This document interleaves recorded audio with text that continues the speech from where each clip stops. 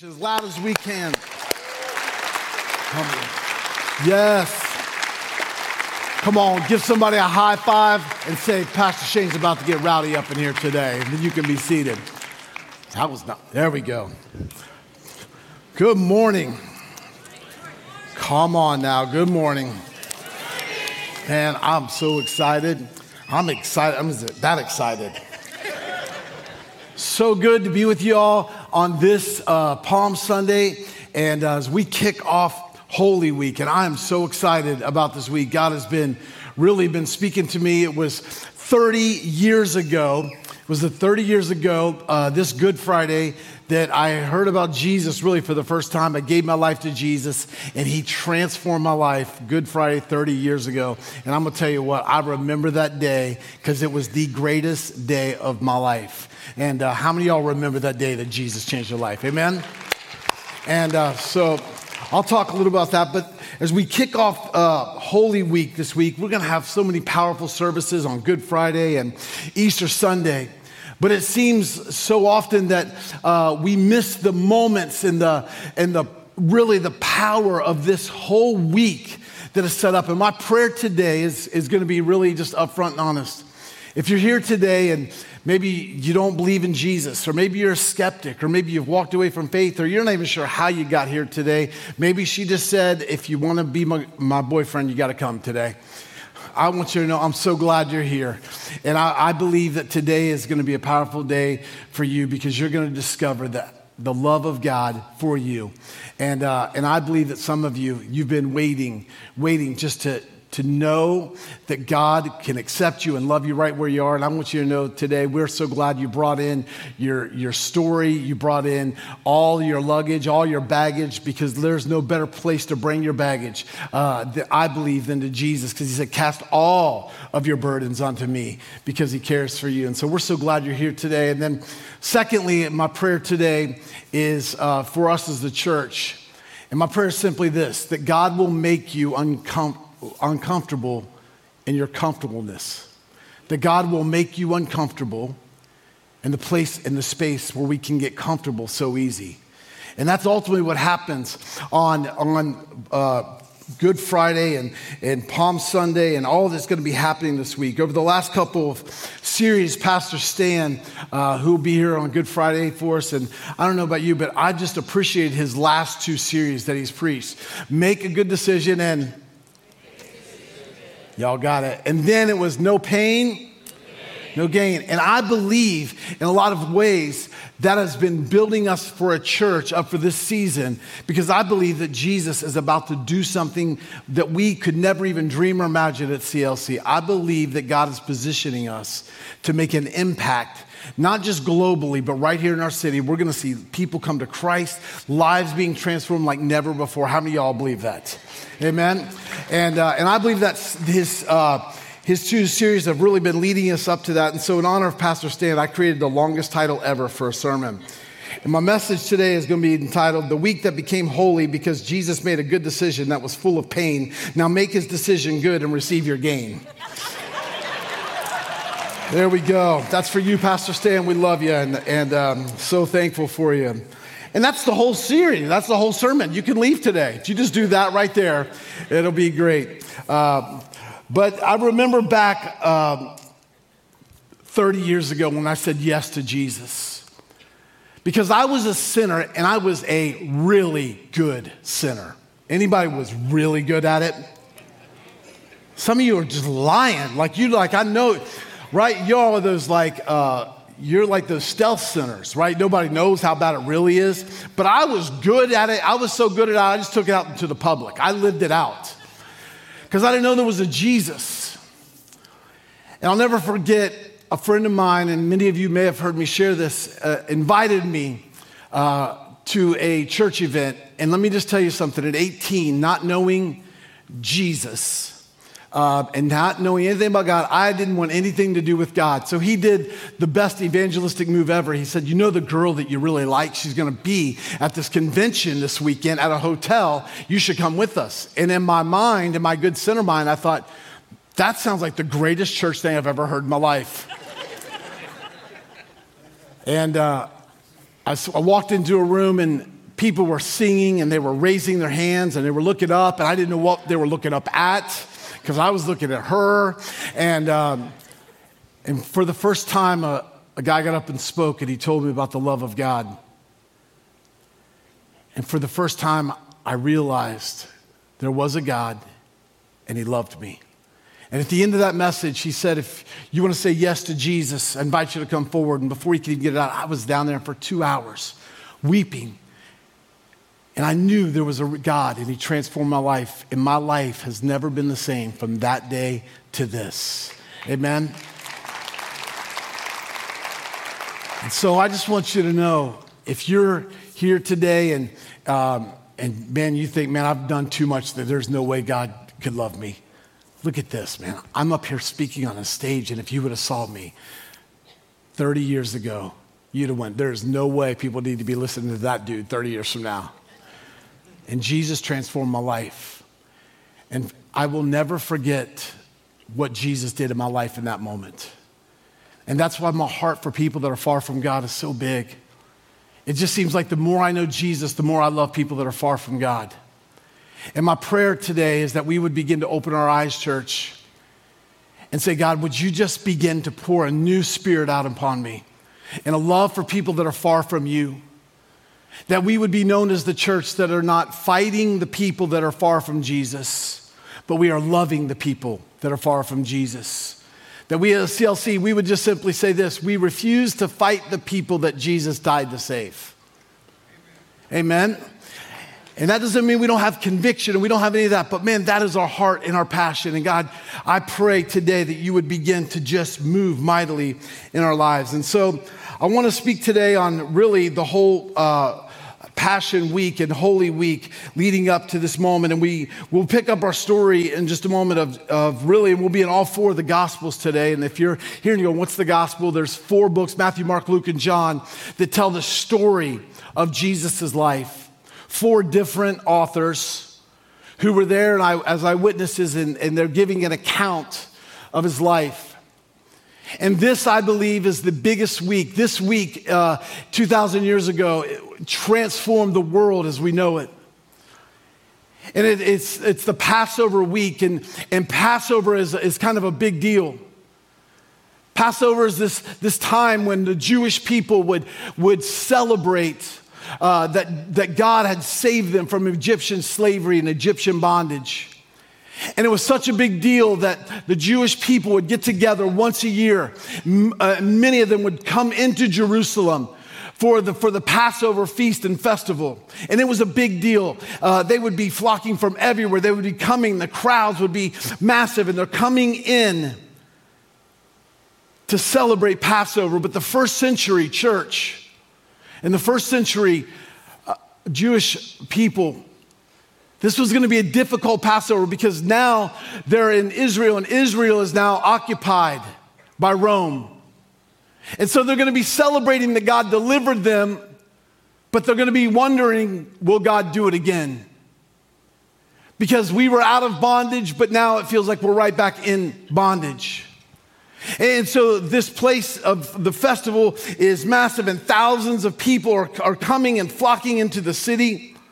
And Jesus, for 30 years, has been prepping everything for this one week, this one moment. For the last 3 years, he had been doing miracles. He had been speaking, and people saw him as a rabbi. They saw him as a good teacher. But they're about to see Jesus in a whole new light. And Jesus is about to make his way into the city with them. Jesus and his 12 disciples, they're going to make their way in. But the problem is this: Jesus has been doing some powerful miracles. He's doing crazy stuff like raising people from the dead. Whenever a man raises someone from the dead, follow him. And we thought maybe he was just the rabbi, a good teacher. But could this be the Messiah that we had hoped for and been praying for? It was the crowds had begun to follow Jesus, and his name was becoming known. And when he raises Lazarus from the dead, it changes everything. The crowds are massive following him. And now some are beginning to believe he's the Messiah, but here's the problem. The Jewish leaders would not have it. They had to get rid of Jesus because he was changing everything. He was threatening their position. He was threatening their system. He was threatening their influence and their affluence.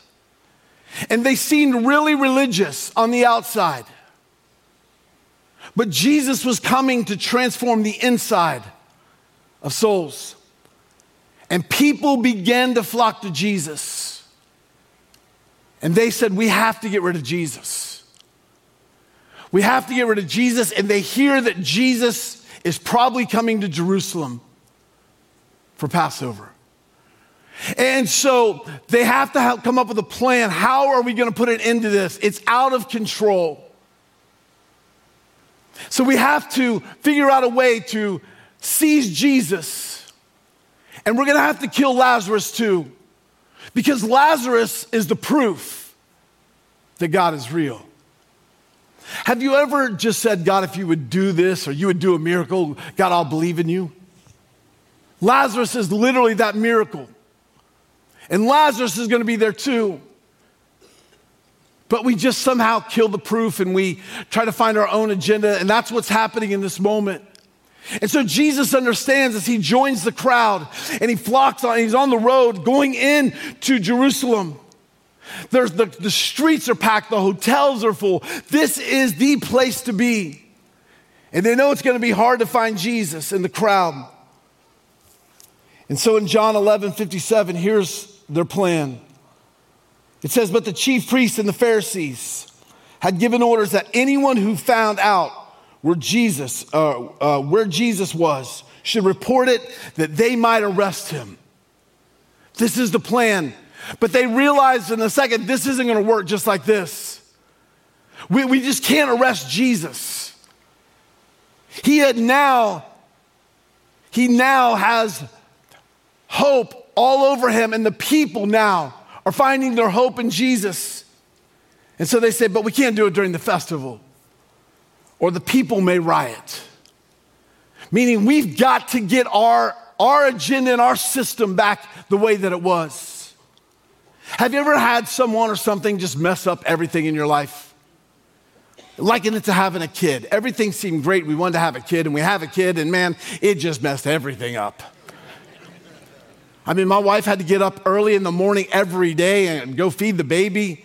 And I didn't really, because I couldn't do anything. So I was like, babe, you got this. I mean, the baby doesn't want the dad for the first couple of years, right? And I'm not good at changing. I did, but it's a whole different thing. But Jesus is about to disrupt everything. He's popular, and he knows that he is wanted. And his disciples know the danger of going to Jerusalem, especially during Passover. And Jesus has to make a decision whether to go or not. And Jesus makes a good decision. But it's going to be wrapped in a lot of pain. Goes on to tell us in the scriptures that about 5 days from Passover, Jesus is now making his way into the city, and before he does, he tells his disciples, go find this donkey, this colt donkey that I have ready for us. Just go get the donkey, and when the owner says, why are you taking that? Just say the Lord needs it, which is kind of an odd thing to say, like God told me to steal your donkey. And he's gonna make his entry into Jerusalem, where the biggest crowd would be. This is the moment. For he'd spent 3 years he'd spent 3 years really trying to keep under wraps all that he'd been doing, because everything was building for this. But this is the moment. He's gonna let everyone know, I am the Messiah. And he says, get a donkey. Not get a stallion, because I'm just playing this out in my head. And if I'm Jesus, and everybody say, thank God you're not. If I'm Jesus, I'm getting the biggest, baddest horse there is. I'm galloping in with swords, and I'm coming in hardcore. Look at me, here comes the king. But not Jesus. Jesus comes in on a donkey, and one, to fulfill the prophecy out of Zechariah. But two, it shows that he's the humble king, that he hasn't forgotten the poor and the broken and the outcast. And so he gets the donkey and he begins to make his entry in. It says the next day, the great crowd had come for the festival, and they heard that Jesus was on his way to Jerusalem. And here's what's happening. The Messiah is coming. He's coming and he's going to fix everything. See, they believed that the Messiah was coming, but what the Messiah was going to do was going to set up his kingdom in Israel, in Jerusalem, and he would overthrow Rome, who was their enemy. And they would be people of power and affluence and authority. They thought Jesus was coming to fix their today. They didn't realize that Jesus was going to change everything for them. But there's an anticipation. He's coming, and the crowds are growing. And it says, then they took palm branches and they went out to meet him, shouting, Hosanna. And as Pastor Josh just said, that means save us now, save us now, save us now. See, that prayer, it sounds good. But really what they're saying is, God, give me power, because everyone in this story has an agenda. And everyone's agenda is selfish except Jesus's. They weren't saying, God, save my soul, take away my sins, as that had been prophesied for thousands of years. They're saying, God, give me something now. Ultimately, what they were saying is they were willing to sacrifice their eternal blessing for their short-term benefit. But nonetheless, they're shouting, Hosanna, save us now, save us now. And they even begin to see this got to be God's man. It says, blessed he who comes in the name of the Lord. This is God's man. This is God's man. And then the next thing they chant seals Jesus' fate and truly exposes the crowd's agenda. And it says, blessed is the King of Israel. The people began to see him as an earthly king. And they're thinking Jesus is coming to do something for us and our nation. And the truth was this, that Jesus was actually coming to do something for you. Jesus was coming to do something for you, for them, for the Gentiles who had no place and position in God. He was coming for the poor, the broken, the sinner. He was coming with a whole different agenda than what they wanted. He wasn't coming to make the church happy. The Bible says it like this, he was coming to seek and save the lost. See, because the issue is simply this, that we've all sinned. Sin separates us from God, and we cannot do anything about that on our own. That we are separated from God, and the only thing that can make us in right standing with God for all of eternity is the sacrifice, a perfect sacrifice. And so God sends his son, not to make us happy, to save us for eternity. And he invites everyone to the family. And so after they say all this, Luke tells it like this, that as he approached Jerusalem and he saw the city and he heard all of the cheers, he began to weep. Jesus does everything different than what we would expect. How many of you would honestly say, man, if you're walking into the city and the city's packed and the whole city starts clapping for you, you wouldn't go. But he begins to weep. And he begins to weep for a couple of reasons. One is he knows their hearts are selfish. They don't want him to save their soul. He wants him to give them something that's temporary. He also knows that the ones that are cheering in just 5 days or so will be shouting, "Crucify him." They will be shouting, "Crucify him," that his disciples will betray him, that everyone that he's there to save is going to reject him. And his heart is so broken for people that are far from God. He wants them to get it. And so when Jesus gets into the city, he immediately begins to go around in the temple and houses and teaching. He doesn't stay very long because they're looking for him. But this is some of the most profound teachings of Jesus. And he starts teaching about parables. He starts teaching about what the kingdom of God is like. He's doing all this teaching. And while he's teaching, the religious leaders get a breakthrough. It's like God had answered their prayer. It was justification. The unthinkable happens. One of Jesus' own breaks rank and betrays him. The one that was closest to him betrays him. It says, and Judas went to the chief priest and the officers of the temple guard and discussed with them how he might betray Jesus.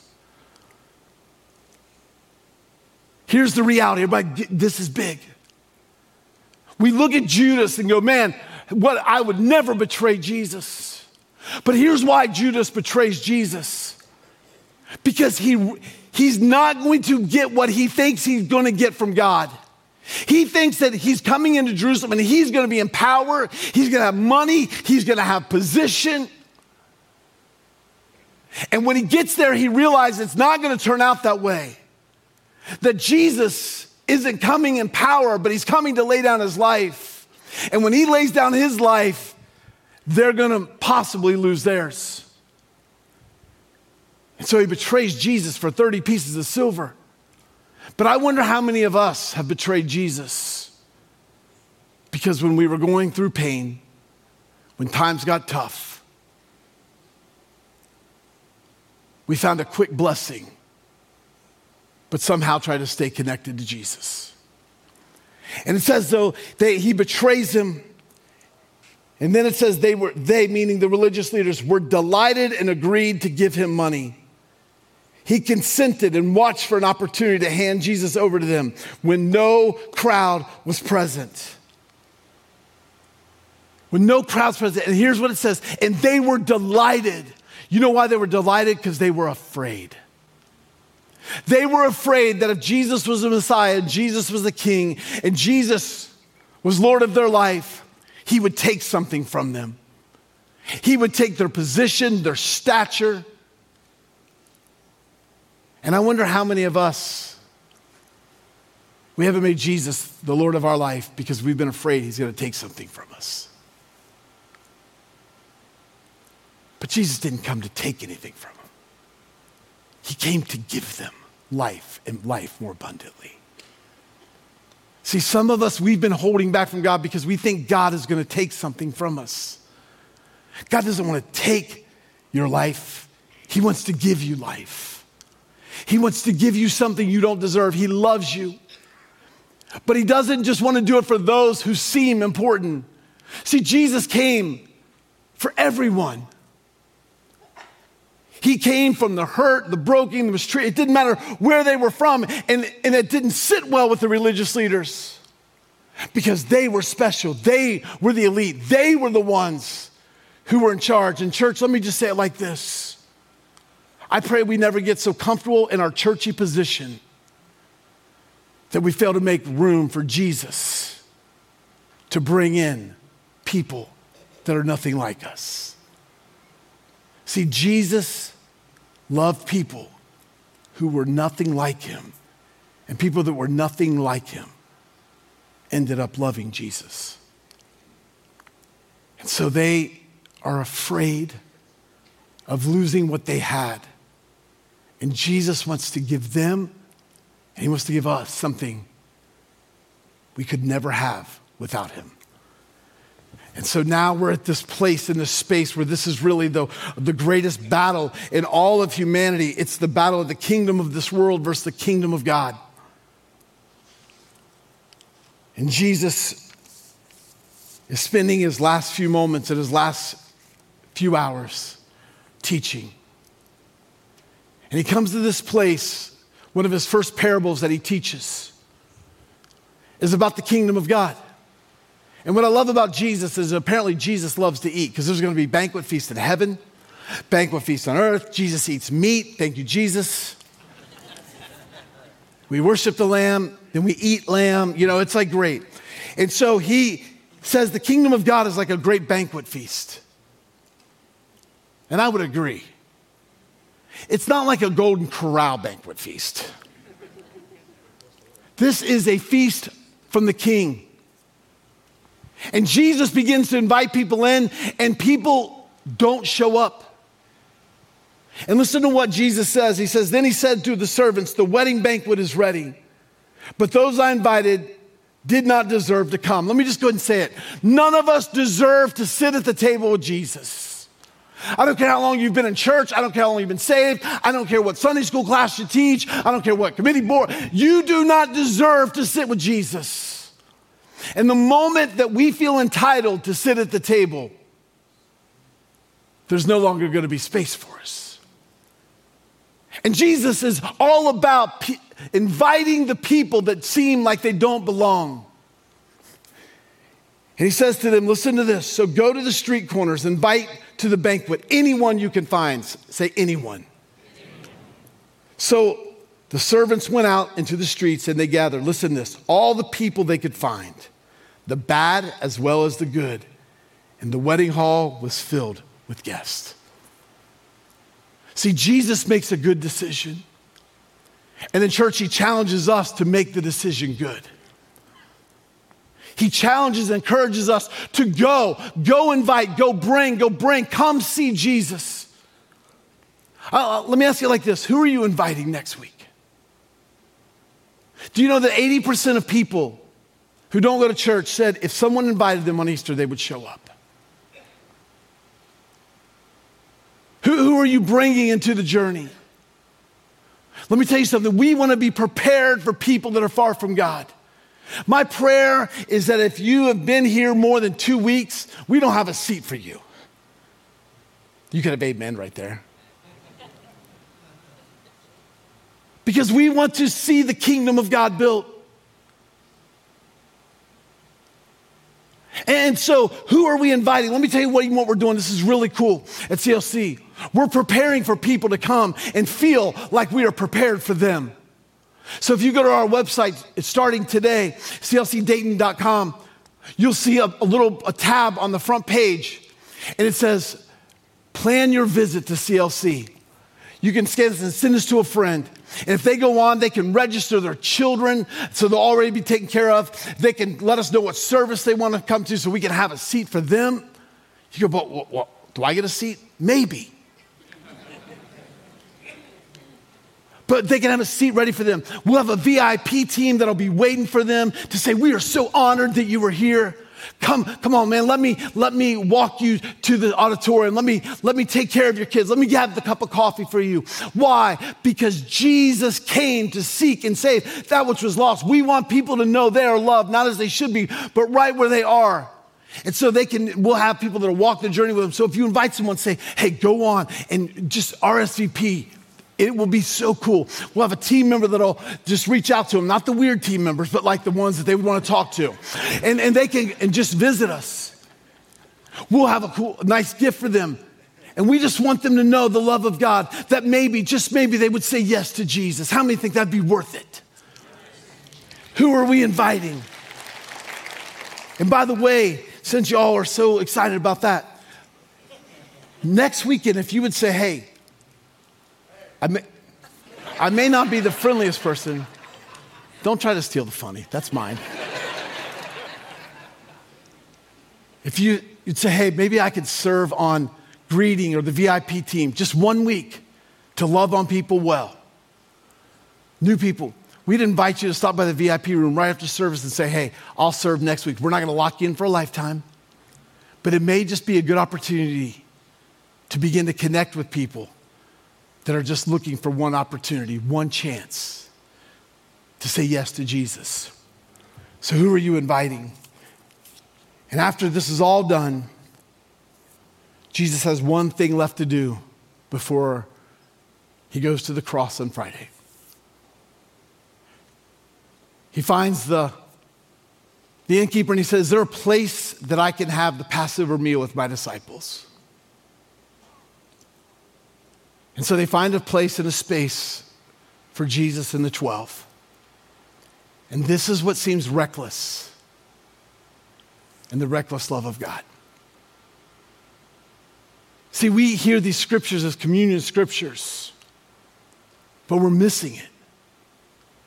This is Jesus changing everything. And so Jesus sits with his disciples and he takes the unleavened bread and he breaks it. And they go, we know, Jesus, this is the Passover saying that you'll say it. He says something they never expected. This is my body, which is broken for you. As often as you eat of this, don't remember the Passover. Remember me. And they were like, Jesus, you've gone too far. Here's what it would be like. It'd be like Pastor Stan coming out next week and going, in December, we're going to have a big celebration about the last weekend of December. We're going to celebrate my birthday. We normally do it, you call it Christmas, but we're going to call it Stanmas. And y'all going to bring gifts and you're going to sing songs to me, right? And the kids will all come in and man, we'll have a lot of services, a lot of people come, and we're just going to sing songs to me. And you go, no, we're not. And by the way, if I or Stan ever do that, never come back here again. But it's even more than that. And what he is saying is this. They were celebrating that they had been freed from Egyptian slavery. But now they will remember that I laid my life down so that everyone who would say yes to me could have their past forgiven. They could be set free from the bondage of this world. And they could have hope in eternity. And it's available to all. And then Jesus goes one step further. He said, this is my cup. This cup is my blood, which will be shed for you. Hold on, Jesus. We've been sacrificing animals for thousands of years. And Jesus is basically saying this. It wasn't that the sacrifice of the animals was what was necessary. It was me preparing the people for this sacrifice. Because without the shedding of blood, there could be no forgiveness of sin. And my sacrifice will seal the deal forever. And so when you drink of this blood, you'll no longer have to put it up the doors. And remembering what God did in Egypt. Because I'm inviting you to be a part of my family. And you'll do so remembering me. See, here's the reality. Holy Week was God making a good decision and inviting you to make the decision good for you. And his pain will be the gain that will transform everything. I remember I was sitting at that altar 30 years ago. I knew nothing about Jesus. I just knew that there was a God and he was real. And I said at that altar, not, Lord, forgive me my sins. I remember saying, Lord, I give you my life. And for 2 hours, I sat at that altar. I went back the next day and I got filled with the Holy Spirit. We'll talk about what that means later. And then on Easter Sunday, someone prophesied that I was going to go into ministry. I didn't even know what that meant, but I got the trifecta that weekend. Saved, Holy Ghost. Monday was terrible. There was nothing left. And what I realized was this. I'm so undeserving. And the following Sunday, I showed up at church for the first time. I had my Bible, not my Bible, my family had the Catholic Bible that was like this big, the tabletop, and I carried it like this. And I was going, I'm going to get a nice seat in the back row, because the back row people are my kind of people. All you down here, like y'all were the A students. Man, my people were back there. And I got to the front door of the church. I'll never forget, a man looked at me and he said, son, at this church, we honor God by the way we look. And we don't dress like that. I had a cut-off T-shirt. I didn't know Jesus had a dress code. I still don't, apparently. And he said, come with me. And then I thought I was in trouble. I was going to Jesus' office or something. And man, all that I experienced started to fade. And he marched me right here to the front row. Whew. And I thought, man, these people are looking at me. It was uncomfortable, but man, when the worship band began to sing, and it brought me right back to Jesus. And I remember saying this, Jesus, if I got to put up with these people to get to you, I will. And here's what happened. I grew to love my family, the church family. But all that happened because one person cared enough to make me their mission. And I'm telling you today, I'm only here because one person was willing to be uncomfortable, inviting someone who didn't fit in to come see Jesus. I have a beautiful wife. I have 4 amazing kids. I've preached to thousands of people around the world. And it's only Jesus. I'm so grateful for him. That's why it matters to me. Every Sunday,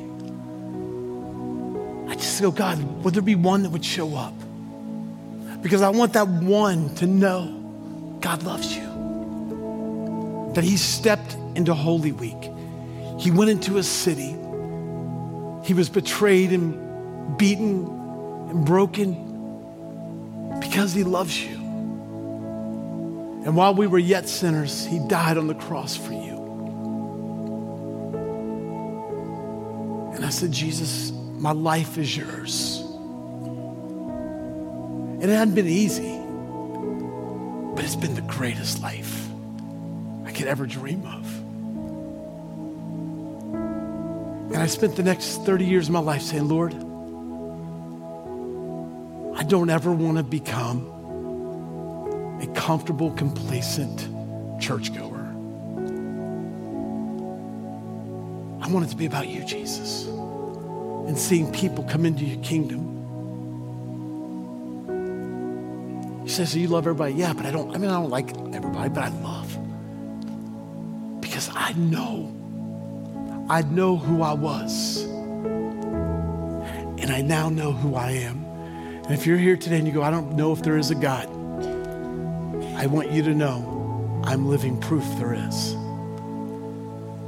I'd like to pray for you this morning, all of you online.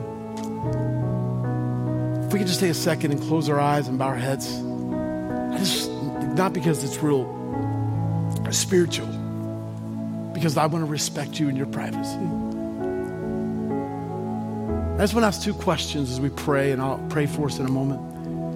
If you're here this morning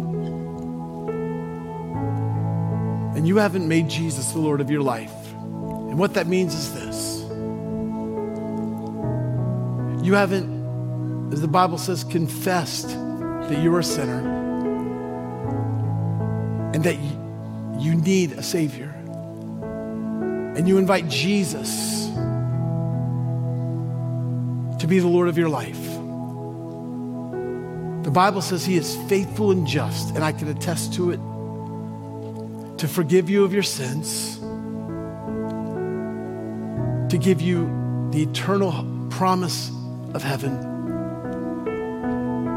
and the right to call God your Father. And maybe you haven't because you've been afraid of what God might take from you. Friend, would you just, maybe for a moment, just realize what God sent his son to give you. So this morning, if you would say, Pastor, you're about to pray. When you pray, would you include me in your prayer? I want to say yes to Jesus. And by the way, that doesn't mean you have it all figured out. It just simply means you're accepting the invitation to follow. If that's you, when I count through, would you just lift your hands and go pray for me? I want to say yes, or I want to come back to Jesus. 1, 2, 3. Just lift your hands right now. Hold up, I don't know who I'm praying with. Right.